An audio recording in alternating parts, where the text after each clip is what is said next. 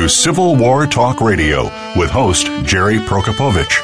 Our program covers all aspects of Civil War history, from the battlefields to the home fronts, and features guest experts, plus insight from your host as they discuss the most critical period in American history. Now, here is your host, Jerry Prokopowicz. This is Jerry Prokopowicz with Civil War Talk Radio. The story of the volunteer militia company known as the Greensboro Guards, who became Company D of the 5th Alabama Infantry Regiment, is not just the story of a military unit.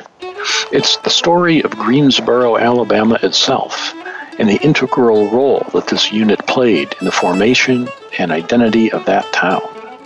We'll hear this story from G. Ward Hubbs, author of Guarding Greensboro, a Confederate company in the making of a Southern community, tonight on Civil War Talk Radio.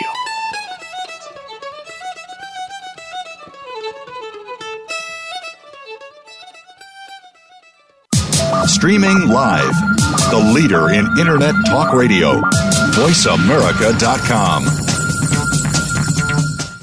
Now you can take your favorite Voice America radio program with you anywhere. Sign up for our mobile app if you have an iPhone, Android, or BlackBerry. The Voice America Interactive Radio Player, powered by Aircast, gives you the freedom to listen to any of our programs, anywhere, live and on demand. No registration is required. Listen to your favorite Voice America hosts and discover new ones. Download the Voice America mobile app for iPhone, Android, or BlackBerry, powered by Aircast. Visit the Apple iTunes App Store, BlackBerry App World, or Android Market. The Internet's number one talk station. Number one talk station. VoiceAmerica.com.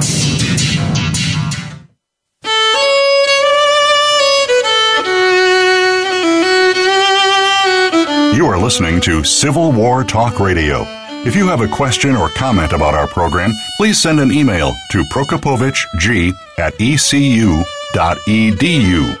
That's PROKOPOWICZ@ecu.edu. Now, back to Civil War Talk Radio.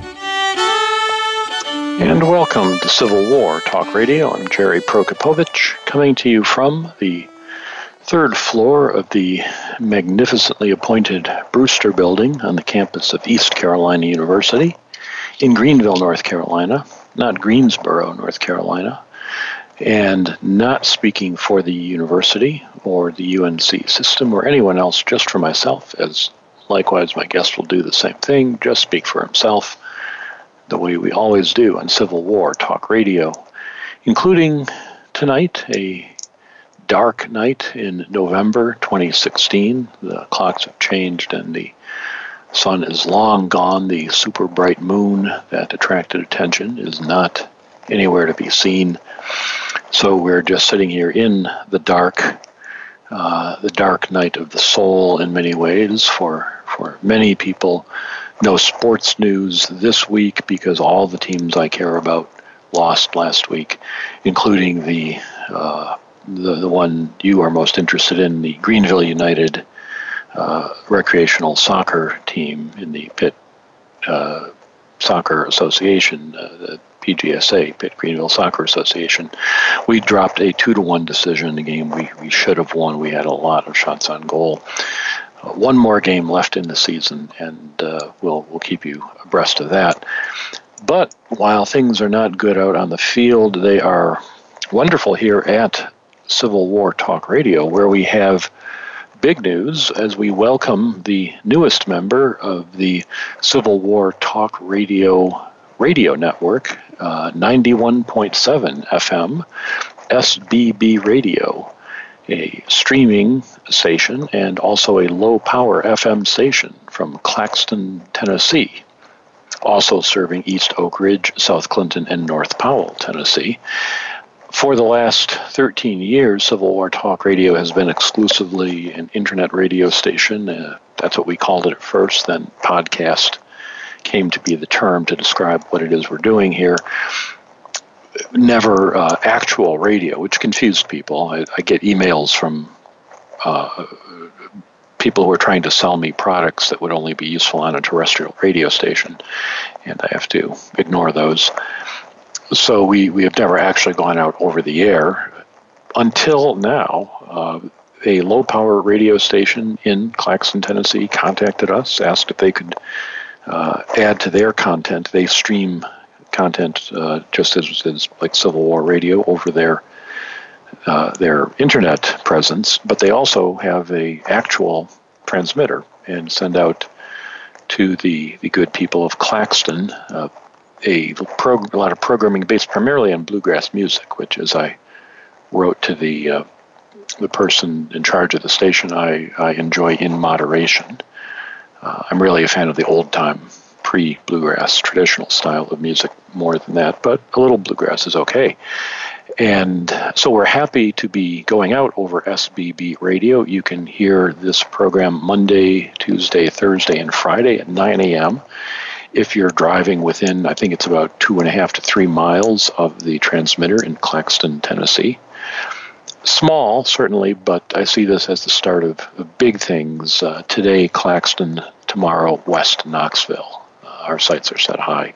Soon we'll be heard by perhaps dozens of people over the air, as well as, and here, I don't exaggerate, the tens of thousands, 20, 30, 40, 50,000 downloads that we get monthly of these shows. Possibly it's all the same person, I'm not sure. Maybe one person is just binge listening and downloads 50,000 different episodes monthly. But I'm guessing there are more of you out there than that. And hopefully you are enjoying what you're hearing and looking forward to more, as I am. We will not be back with a live show next week because it's the Thanksgiving holiday week. ECU will be closed on Wednesday, given up the pretense of trying to hold classes the day before Thanksgiving, which can only lead to eventually being closed Tuesday and Monday. Actually, that's not even kidding about that. The Faculty Senate debated having a whole week at Thanksgiving and giving up the fall break in October, but there is no more welcome break in the world than fall break in October, and the faculty overwhelmingly voted not to do that. But we won't be here next week. We'll be back on November 30th with M.R. Cordell as our guest. She's the author of Courageous Women of the Civil War, Soldiers, Spies, Medics, and More. Then a book, a picture book. I'll describe each and every photograph in it to you in detail, or better still, encourage you to buy it yourself. The book is called Faces of the Civil War Navies. It's an album of Union and Confederate sailors produced by Ron Coddington. Then on a late addition to the schedule, one more show in 2017 on December 14th, Taya Miles from my alma mater, University of Michigan, will be here to talk about her book, Tales from the Haunted South, Dark Tourism and Memories of Slavery from the Civil War Era. Something a little different. Maybe would have been good at Halloween, but we'll play it during the Christmas season. And then we'll take a few weeks off for the holidays, coming back in December 2017. Just to let you know what to look forward to in the new year, we've got 3 shows lined up for January. The 11th, Dan Welch has a book on the Gettysburg Campaign, and we'll find out why we need another such book. We do, but you'll learn why when we get there. On October 18th, Pamela Toller, author of Heroines of Mercy Street, The Real Nurses of the Civil War. It's a companion volume for the recent PBS series, Mercy Street. And then a return visitor to Civil War Talk Radio on the 25th, Matt Hulbert, comes back to join us. He has a new book, The Ghosts of Guerrilla Memory, How Civil War Bushwhackers Became Gunslingers in the American West. Cannot go wrong with that topic. Sounds interesting. Looking forward to reading it, talking with him. You can get all these books. The best way is by going to www.impedimentsofwar.org and click on the icons for the books. Mark Gaffney, who maintains the site, puts them there. And you can, if you do that, if you click on the Civil War Talk Radio website, Impediments of War, then you go straight to Amazon, but the click-through leaves a penny in the jar as you pass by and helps the website maintain its presence. for some reason, it helps considerably more if you subscribe to magazines that way. So if you're interested in the Civil War Monitor, for example, outstanding Civil War magazine, then get to Amazon via Impediments of War, and then make your subscription, and that will help us all. You can also donate directly to Civil War Talk Radio from the website. There are PayPal donation buttons there. Just click on them. It takes you right to paypal.com. Reads your mind, figures out what your bank account is, empties it into mine. You do get to specify the amount, actually. civilwartr@aol.com is the PayPal destination. Earlier this year, I started the Kitchen Remodeling Fund appeal. That did not go particularly well in the sense that it generated no funds whatsoever. So we're dropping that and returning this month to the traditional Books and Fine Bourbon Fund. That's what your money will be spent on. It's not tax deductible. Don't declare it. Just send it here. I'll take care of the rest. Well, tonight we will take care of discussing a remarkable story of a military unit, but it's not like any other unit history you may have read.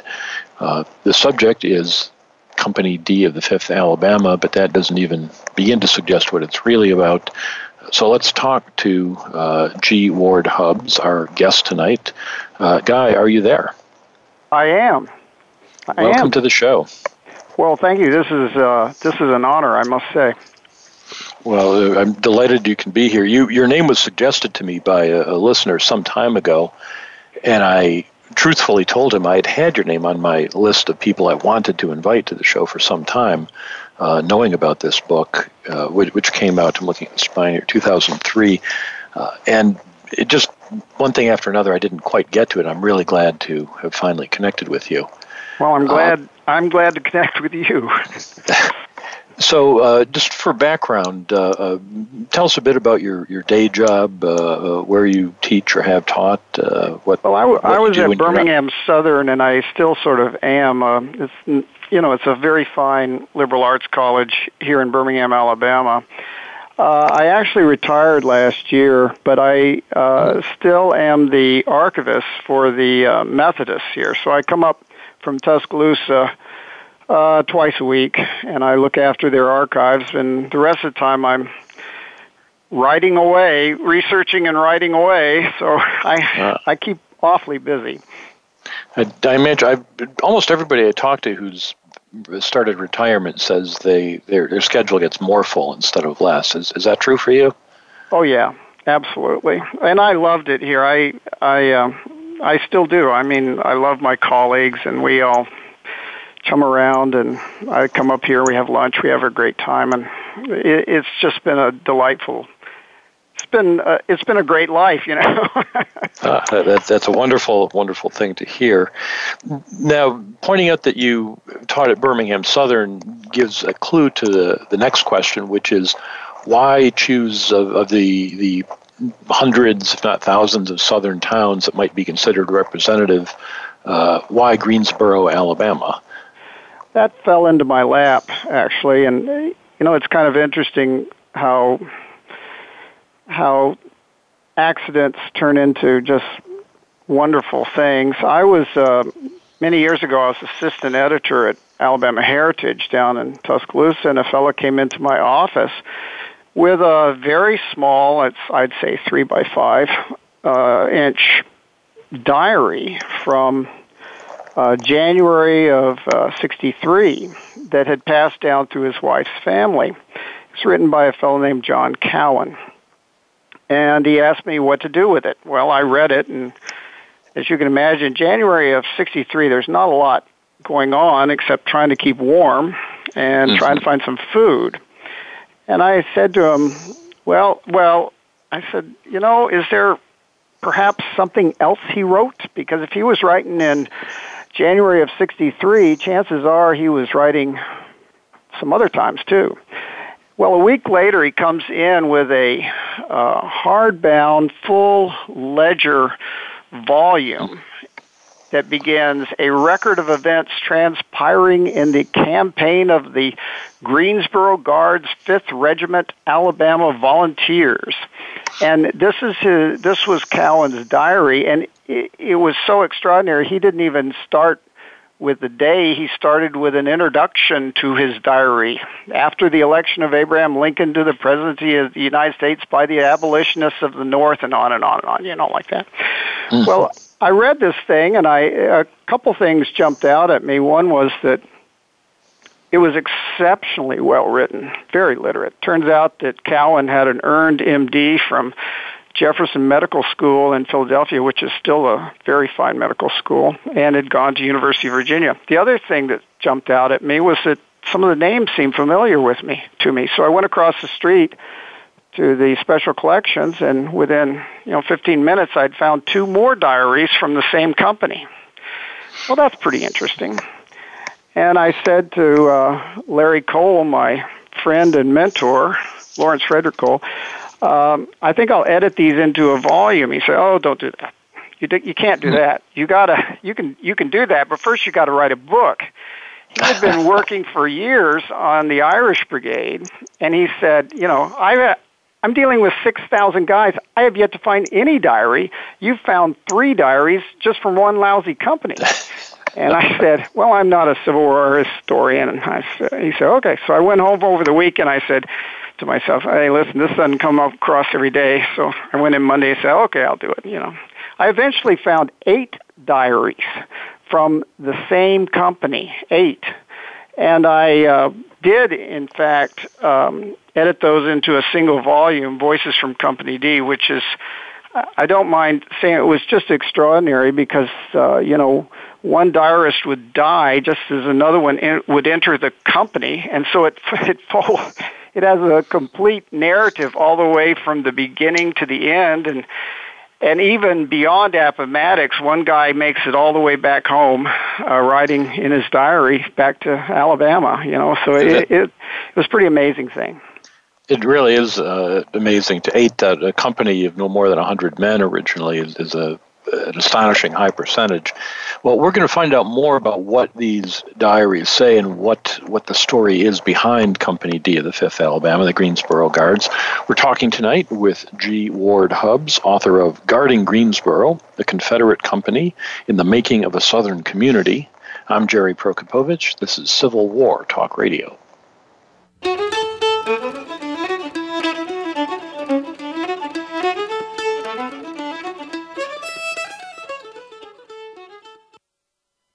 Streaming live, the leader in Internet talk radio, VoiceAmerica.com. Now you can take your favorite Voice America radio program with you anywhere. Sign up for our mobile app if you have an iPhone, Android, or BlackBerry. The Voice America Interactive Radio Player, powered by Aircast, gives you the freedom to listen to any of our programs, anywhere, live and on demand. No registration is required. Listen to your favorite Voice America hosts and discover new ones. Download the Voice America mobile app for iPhone, Android, or BlackBerry, powered by Aircast. Visit the Apple iTunes App Store, BlackBerry App World, or Android Market. The latest business information is made simple with the Voice America Business Network. The professionals in the business world bring you live talk radio shows featuring an array of business topics, strategies for building wealth, sales and marketing, stock trading, investing, and business technology. Voice America Business hosts are professionals in their fields and bring to the airwaves weekly business discussions that offer up-to-date information, advice, and education. The Voice America Business Network. The bottom line in business talk. Stimulating talk gets those synapses in the brain firing really fast. All the time. The #1 Internet talk station where your opinion counts. VoiceAmerica.com.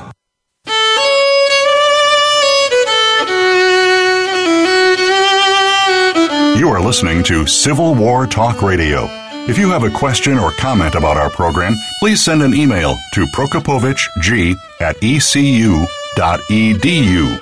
That's PROKOPOWICG@ecu.edu. Now, back to Civil War Talk Radio. And welcome back to Civil War Talk Radio, talking tonight with Guy Hubbs, author of Guarding Greensboro, a Confederate company in the making of a Southern community. The company is from Greensboro, Alabama. And, Guy, one of the points you make, really the heart of the book, it seems to me, is the discussion of how Greensboro, Alabama, like so many towns on what was then the frontier in southwestern United States in the early 19th century, was a wild, I won't say a lawless place, but a place that was hardly a community. It was just a bunch of people who came and went looking to make money, grow cotton, buy more slaves, move on. And the real story here is how a community falls apart, but how one comes together in the first place. I think that's exactly right. And by the way, I don't think lawless is too far removed from the truth. You had people floating around pretending to be Methodist ministers who were really crooks on the run. You had people coming in as school teachers who were illiterate. It was just a crazy time, and again, this was almost like the Silicon Valley of the 1830s and 20s and 40s and all that, because this area was at the time the richest soil for growing cotton in the world, or at least it was thought to be at the time. So people were coming in, buying land, selling it, moving west at a prodigious rate, and people really don't understand or don't really appreciate just how transient it was. I was fortunate enough to be able to get my hands on the Masonic records for Greensboro, which I looked at for over 50 years. The Masons are very interesting because they take everybody's roll every month. It's not like the census, it's every 10 years, it's every month. And I discovered that only about 1 in 10 Masons stayed in Greensboro through the 1830s, and during the 1850s, less than half of them were likely to stay even 5 years. So it's a huge transient place. And this presented problems of building a community. I had one fellow who had been out of Greensboro for 6 months. He comes back in and says, where is everybody? I don't recognize a soul. He writes back to home, and he says, how can we have feelings of community when everyone's a stranger, you know? So this is a problem, and they face that head on. Well, you talk about the ways they try to build communities, and what I found interesting about this was you could apply it to other frontier town studies. I'm thinking Sugar Creek by Max Farragut comes to mind, up in Indiana, or was that Illinois? One of the I states. Yeah. I lived in Indiana for a long time. Illinois, yeah. I spent a lot of time in Indiana. I shouldn't say that, but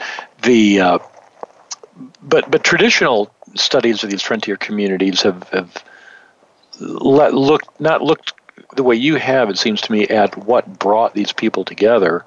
And you find there were many possible ways to bind people economically or through education or religion. Right. But the Greensboro Guards, go ahead. Right. They did this in typical American fashion because you have an impermanent population. They formed these voluntary communities, whether it was to build a school or to bring in a railroad or to build or to grow better crops or to push temperance. But it was the local militia company I discovered that was really central, and of course they had no way of knowing this in advance, that became central to building not just a community but a Southern community. So when I first started this, I thought that this was a Civil War military company. Turns out they had been mustering since the 1820s, and they mustered into the 1870s. But so the Civil War was just their big moment, but they had been going all along, and the company, the militia company, did several things. but among those was every man could join, and you had people who were very, very wealthy joining, and then you had people who were not wealthy at all joining, but their virtues, they were charged with taking care of the local population and looking after them. And so when the war came, of course, this became a matter of life and death. They were putting their lives on the line for their community. This is not the same thing as a voluntary community of people who are moving about and carrying on. This has a real impact on people when somebody's out there shedding blood for you. Well, and as a militia unit, they're not like, as you say, they've been in existence for decades, but the universal militia that from colonial days is more or less moribund throughout the country by the time of the Civil War is replaced by these volunteer units like the Greensboro Guards, they are militia, but they're elite militia. They're elite, exactly. Yeah, they have a two-tier system. But they're not like, let me just say, in contrast to like Ellsworth's Zouaves in the North, who are just good at parades and so on, these people also have a quasi-military function of preventing slave rebellion. And there's no two ways about it. This area is one of the heaviest concentrations of plantations, which means that there were areas south of Greensboro. Greensboro is not actually in the Black Belt, but it's on the edge of it, where 90% of the population in the precinct are black slaves. Not only that, what makes this whole thing just so super archetypical is that you had Santo Domingo refugees living in Greensboro and all around Greensboro. These people had escaped the Santo Domingo Revolution in the late 18th century, early 19th century, and they brought back these horrid tales of what happens when you let slaves free. They go and they murder everybody. Well, the white population is scared to death, and they look to the Greensboro Guards to protect them from these slaves. So they had an immediate use, not just when it came to the Civil War. This is in neon. When we're looking at Greensboro, we're not looking at something subtle. We're looking at these things in neon. It's very clear that yes, they are not the sort of mock military units that Lincoln writes about, the Springfield militia of 1850. No. It's a very funny piece. You point out these guys had to serve actual slave patrol duty 24 nights every calendar year, so they're much more real. Now, there's a sense within the town of competing identities. People are there to make money. People are there to do other things. And my reading of your book suggests the turning point comes with secession. There's a vigorous argument over it, but when that's over, it's over. Yes, I think that's absolutely right. And the most obvious example of that was the newspaper editor, who was a Douglas supporter. He was a unionist and an avowed unionist. Before secession, everybody just sort of let people have their say, and if you want to do this, you want to do that, that's fine. I mean, there were limits, but generally, people had their own way of doing things. Well, secession comes, and Alabama is on its own, and overnight, people just stop, and they demand unity, and that's a word that hadn't been used before.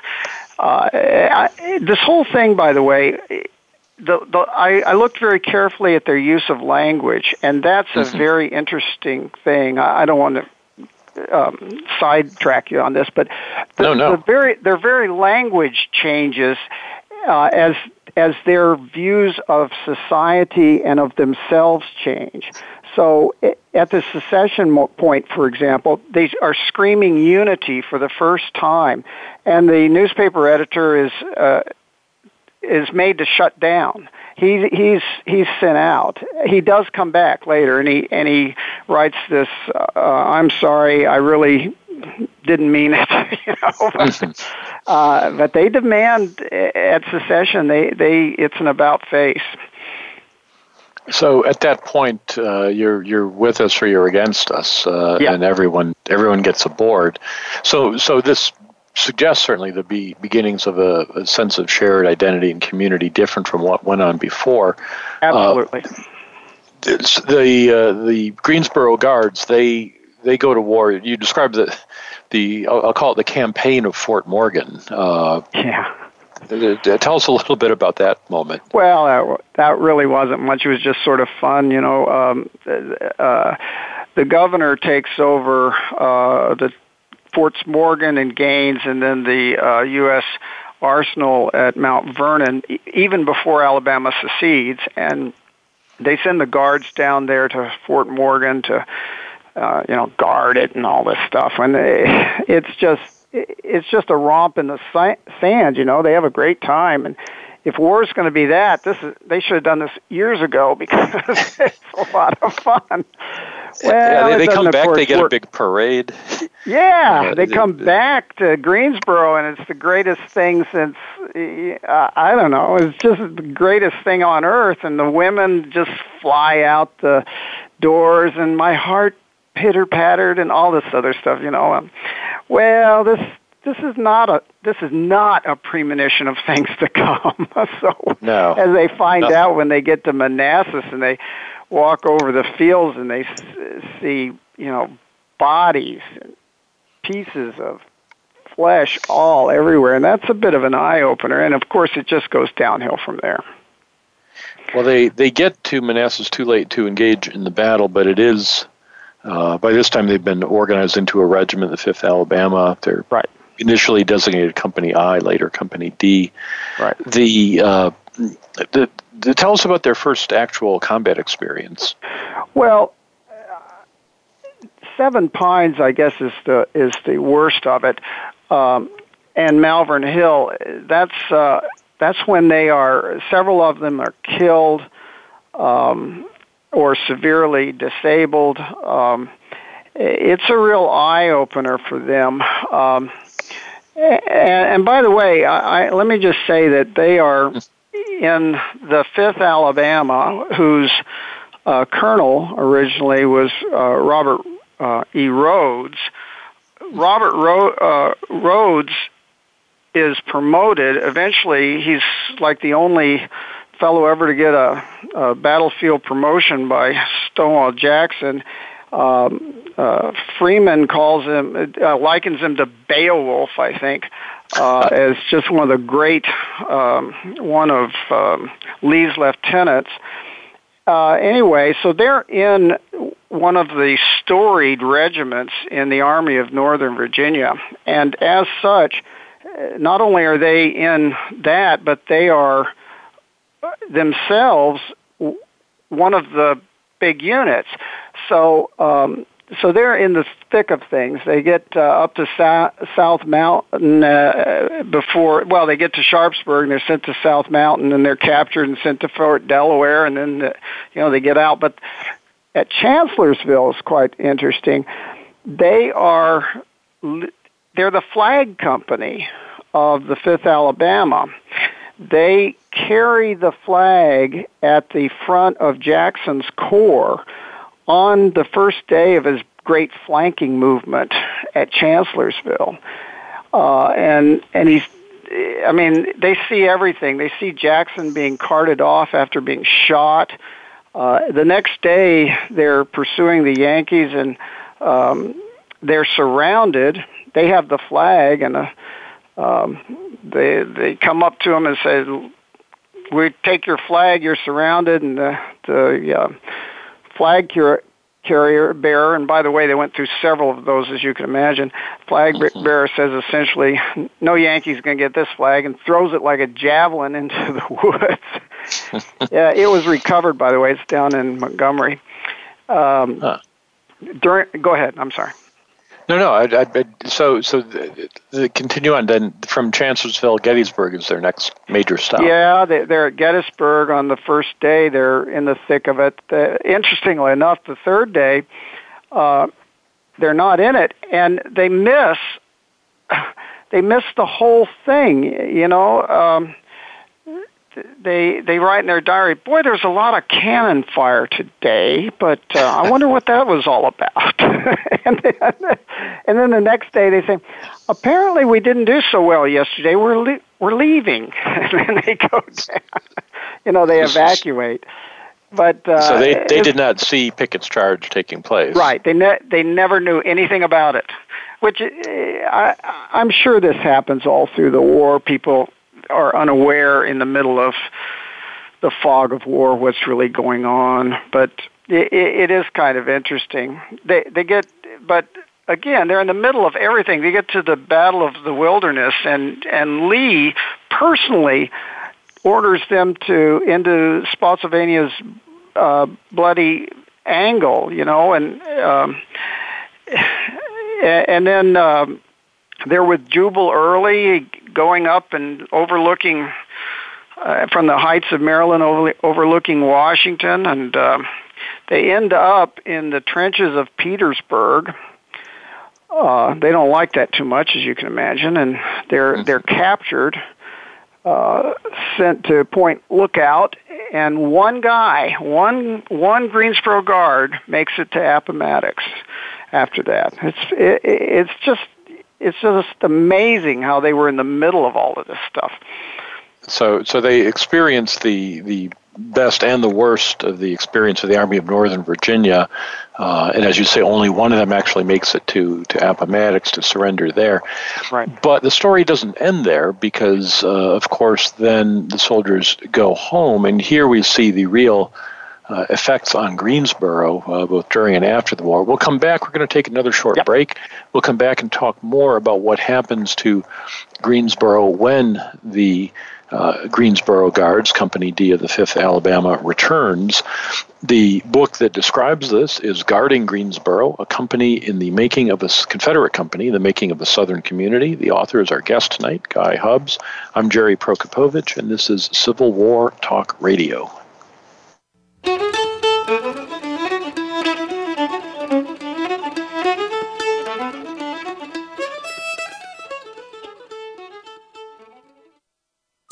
Streaming live, the leader in Internet talk radio, VoiceAmerica.com. If you think you've seen online TV before, let us surprise you. VoiceAmerica.tv is online now. The leader in live Internet talk radio has done it again. Multiple channels, a state-of-the-art viewing experience, live and on-demand programs streaming 24 hours a day. It's exactly what you want, when you want it. VoiceAmerica.tv. From health and wellness to business, sports, and everything in between. Discover our new world. Visit VoiceAmerica.tv now and experience the future of online television. VoiceAmerica.tv. These days, everyone is looking for information on staying young, healthy, and fit. The Voice America Health and Wellness Network is here to help you on your quest to better health and a better you. We talk about everything from diet, fitness, and aging to substance abuse, personal growth, mental health, and much more. Learn from our experts who cover health and wellness from traditional and holistic perspectives. Tune in to the Voice America Health and Wellness Network. Healthy living starts here.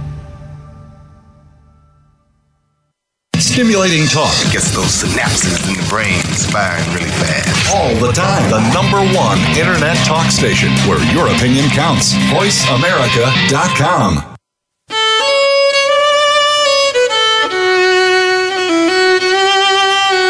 You are listening to Civil War Talk Radio. If you have a question or comment about our program, please send an email to prokopovic@ecu.edu. That's PROKOPOWICZG@ecu.edu. Now, back to Civil War Talk Radio. And welcome back to Civil War Talk Radio. I'm Jerry Prokopovich, talking today with G. Ward Hubbs, author of Guarding Greensboro, a Confederate company in the making of a Southern community. We've talked about this company, Company D of the 5th Alabama, its experiences at seemingly every, not just every major battle of the Army of Northern Virginia in the last 2 years of the war, but at every important point in those battles, the flank attack at Chancellorsville, the first day at Gettysburg, the Wilderness, Spotsylvania, and so on. When the war ends, the numbers speak for themselves. 33 of the company, so we're talking about initially 100 men plus some additional who come as replacements. 33 have died, 18 have been discharged for wounds, 30 have been discharged for illness and other matters. Along the way, several have been captured, sometimes more than once. So they've certainly been through everything there is to see in the war. They come back to a very different kind of town in Greensboro. And, Guy, one of the things I wanted to ask you about is the way the war has changed even before it's over at home, because you write about this in a number of ways in the book, how the war is not in 1865 anything like what it was about in 1861. Could you talk about that? Yeah, and let me just begin by saying thanks for asking about the end of the war and what follows, because so many times we get to Appomattox and we say, well, war's over, book's over, I'm done. But I'm really interested fundamentally on how the war changed these people, and by extension, not just these people, but people. These people were super Confederates, and I think we can generalize from these people to all sorts of people. But I'm interested in how the war changed other people too. So, in this particular case, they come back to Greensboro, and Greensboro had been a very modern, what we would consider a modern town. People coming and going after the buck and all that. Well, they come back, and things are completely different. They come back and it looks the same, and they think they're going to pick up where things left off. Yeah, I know slavery's gone, but they can pass a few laws, and they can get these people working again. Maybe not for much money, but we'll work it out. Well, that just isn't going to happen. That just isn't going to happen because everybody's going in different directions. The free people are, of course, wanting all these rights that had been denied them for centuries, and the white people have now come together into a community that's like an old community. So they had started out as like modern people, and in this curious sort of way, they had become an old people. Their view of their community was based not on competition or cooperation and voluntarism and all that, but now it's thick because they have shared a story. And it's based on loyalty among people who have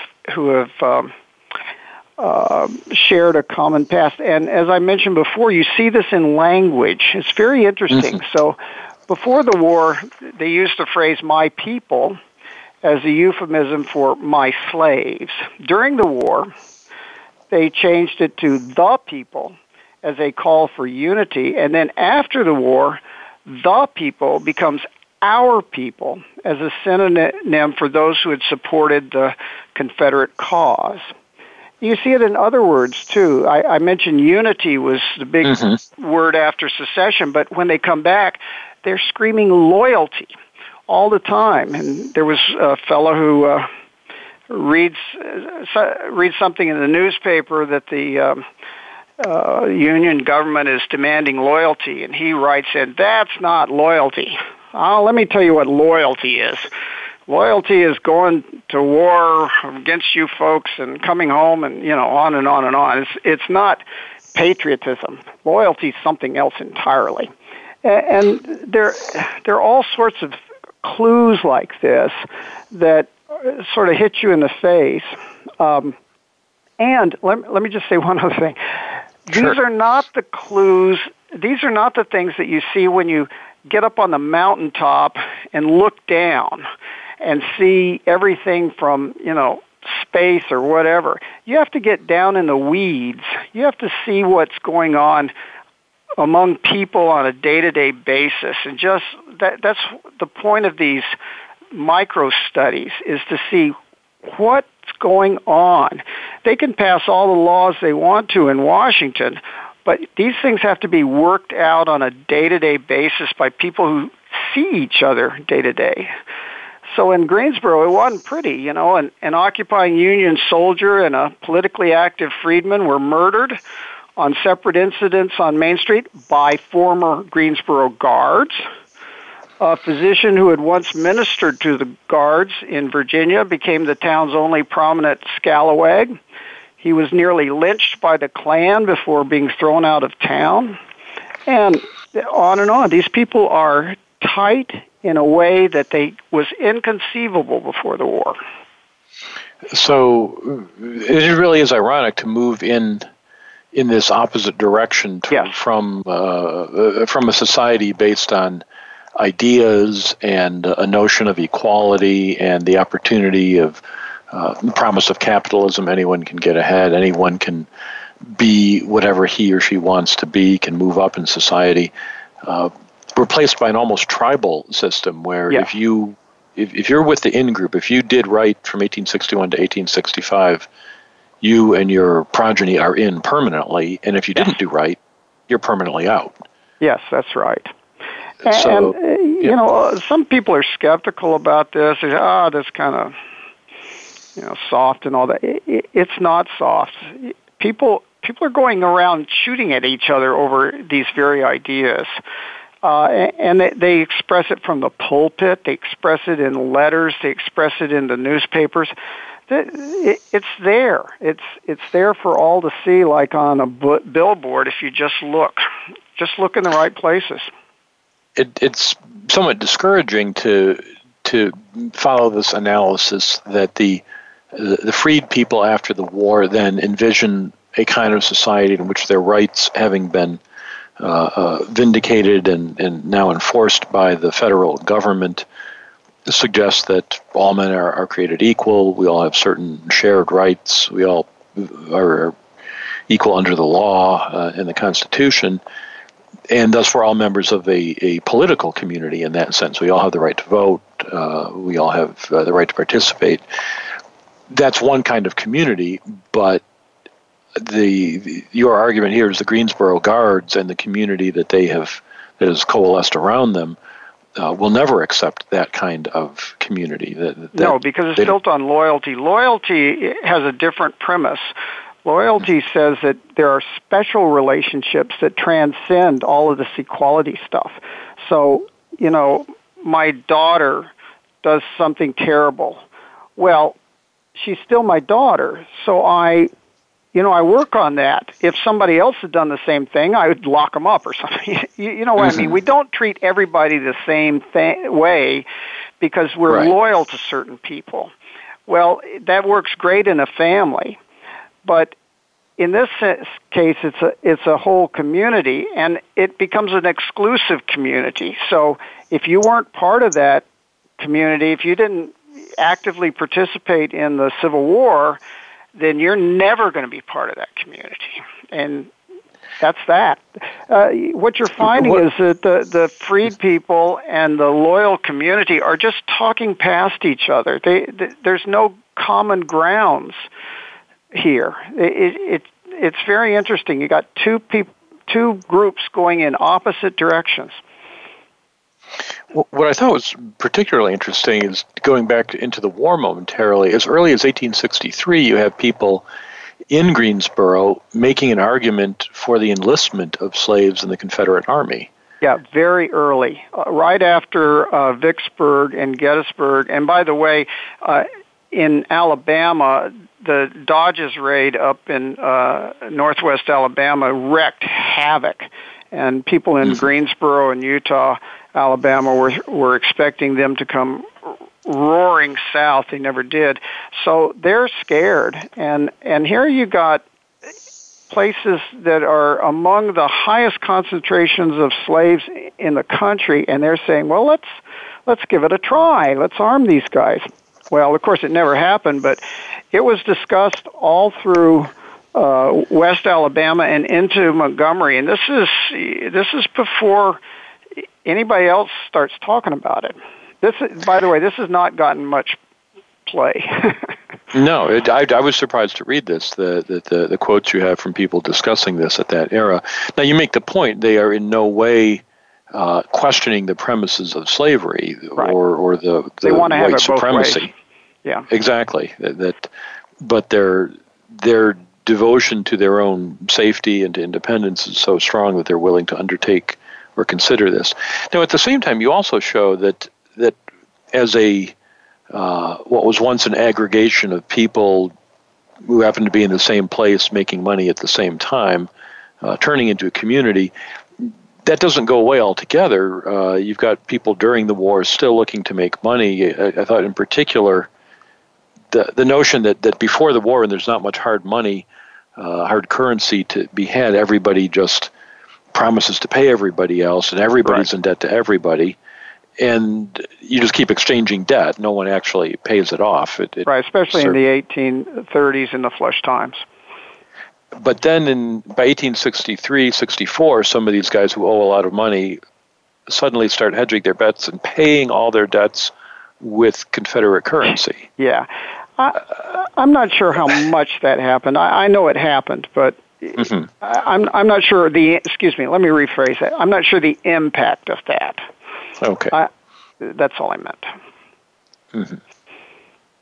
It seemed there's always somebody who will take advantage of a situation for personal benefit, as in that case. Yeah. But go ahead. No.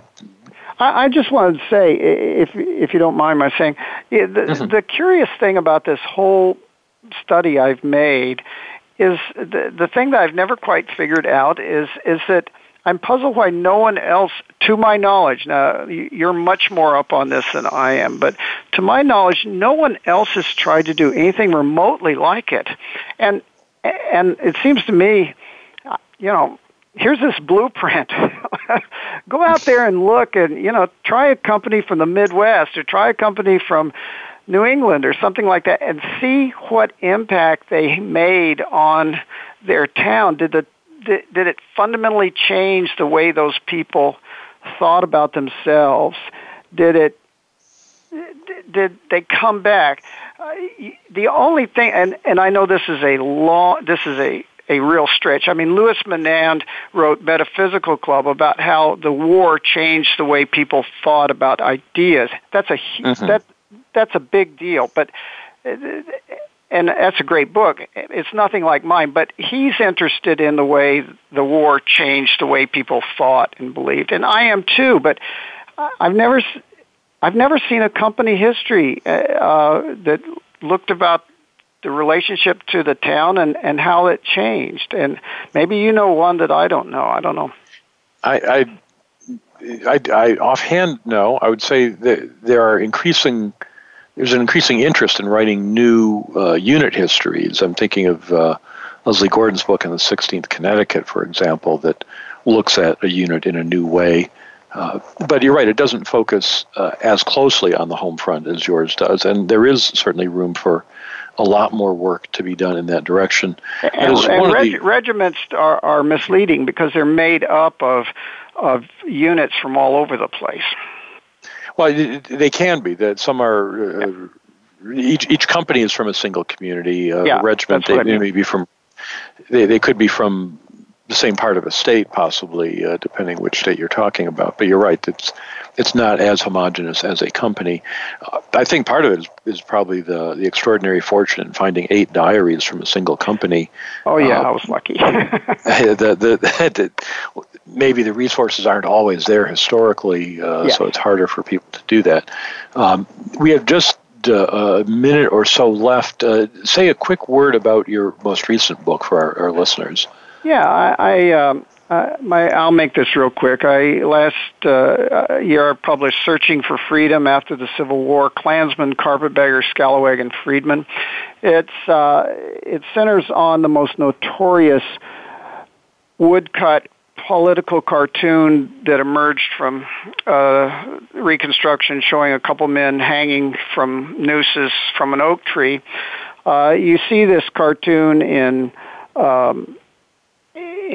history books all the time as an example about how wretched things were in Reconstruction. What they don't tell you is that there are 4 actual people with names that are involved in that cartoon, and they are the archetypical characters from Reconstruction: Klansmen, Carpetbaggers, Scalawag, and Freedmen. And what I did was I reconstructed their lives.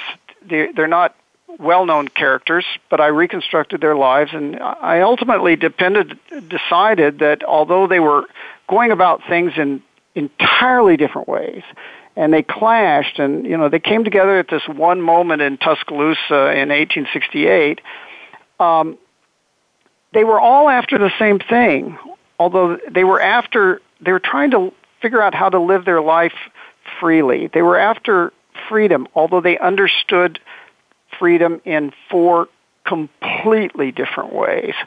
And I think that's instructive for us to think that freedom is not the same thing for everybody, and maybe there are other ways of looking at freedom than maybe we thought about. That's a powerful observation, and certainly go all the way back to Edmund Morgan, American Slavery, American Freedom. One person's freedom may be built on another person's slavery in some cases. So certainly you're right, they are not at all the same thing. Well, we are unfortunately at the end of our time. We'll have to leave this here, but listeners, you'll want to take a look at Guarding Greensboro, a Confederate company in the making of a Southern community by G. Ward Hubbs. Guy, it's been a pleasure talking to you. Thanks for being on the show. Oh, this has been great, and as I said, it's been an honor too, so I had a lot of fun. I did too. Listeners, I hope you did, and thank you as always for listening to Civil War Talk Radio.